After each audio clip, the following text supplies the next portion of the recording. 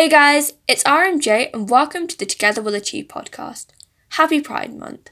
And because it's Pride Month, my friend Phoenix has come along to the podcast.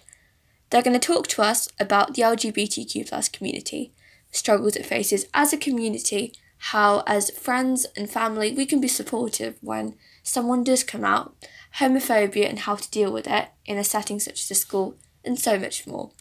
This is something we've been looking forward to a while, and we really wanted to save it for June because, well, once again, it's Pride Month. So, let's get started.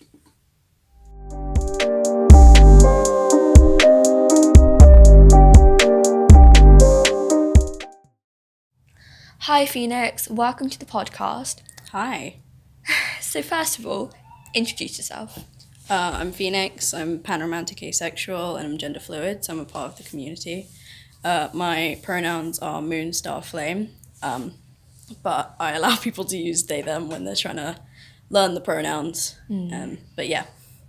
So today we're going to be talking about homophobia, coming out, the struggles of the LGBTQ+ community, and how to cope when someone is just being disrespectful, I guess. Yeah. Phoenix, could you explain to anyone who doesn't know what homophobia is? Homophobia is basically people who discriminate against the LGBTQ+ community. So it's not, despite what people say, it's not a fear of gay people, it's people who are prejudiced against them. And the LGBTQ+ community, could you go in a bit of detail what each of those letters stand for? L is for lesbian, so women who like anything but men. The G is for gay, which is men who like anything but women. The B is for bi, which is liking two or more but not all. Yeah. Genders. T is for trans, which is people who were born as one gender but transition to another. Because they feel more comfortable with that gender. Yeah. And then the Q can stand for questioning or it can stand for queer. There's no definite answer there. And then the plus includes everything else. Yeah. With this homophobia and the stigma around the LGBTQ+ community, how can you deal when someone is just being disrespectful? How do you deal with that? I mean, you can just speak up against it and try and inform them of how they are wrong, Yeah. in a sense. And you can just, like, tell them what they're doing wrong, and you can, like, stand up for yourself.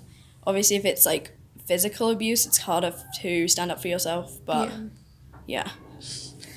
When you came out, how did you do it? To my friends, I think I came out over a WhatsApp status.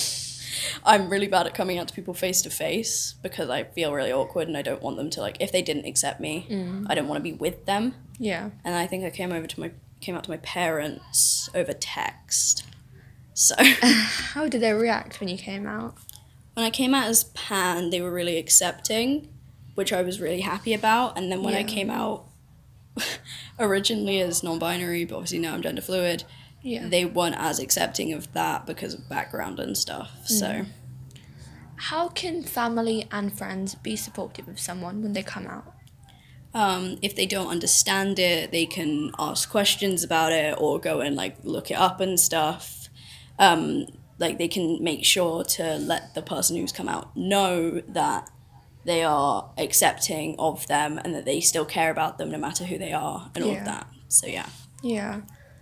It seems like someone's sexuality is a big part of the identity. Do you agree with that? It can be. A lot of people like can change as a person when they figure out who they really are down to their sexuality. Yeah. Obviously not everyone. Some people just don't change because of it. Yeah. But some people feel more free to be who they are when they have like discovered their own sexuality. Yeah. And this process of discovering your identity, is this a long one? How does it work? Again, obviously, the whole thing with this community is it differs with everyone. It can be a long process for a lot of people. It could be changing all the time. For some people, it's very easy to figure out. Some aspects might be easier than others and all of that. But yeah. social media, how does this relate? Does it relate negatively, positively?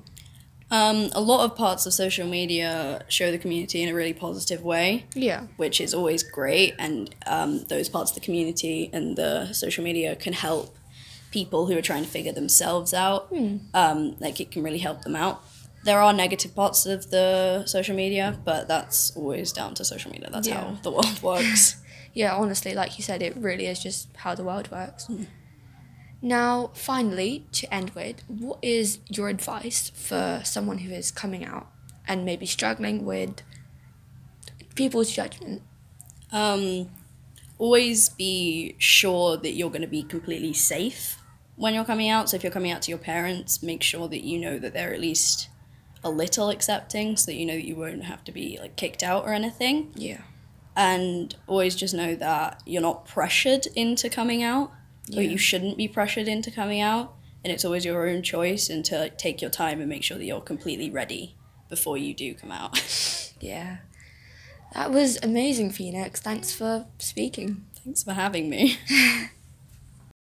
Thank you so much for listening to episode 4 of the Together We Will Achieve podcast. Your support means the world to me, and I really appreciate it. It was great having Phoenix on the show, so once again, thank you, Phoenix. So make sure you follow my Instagram at Together We Will Achieve. Love you guys, take care.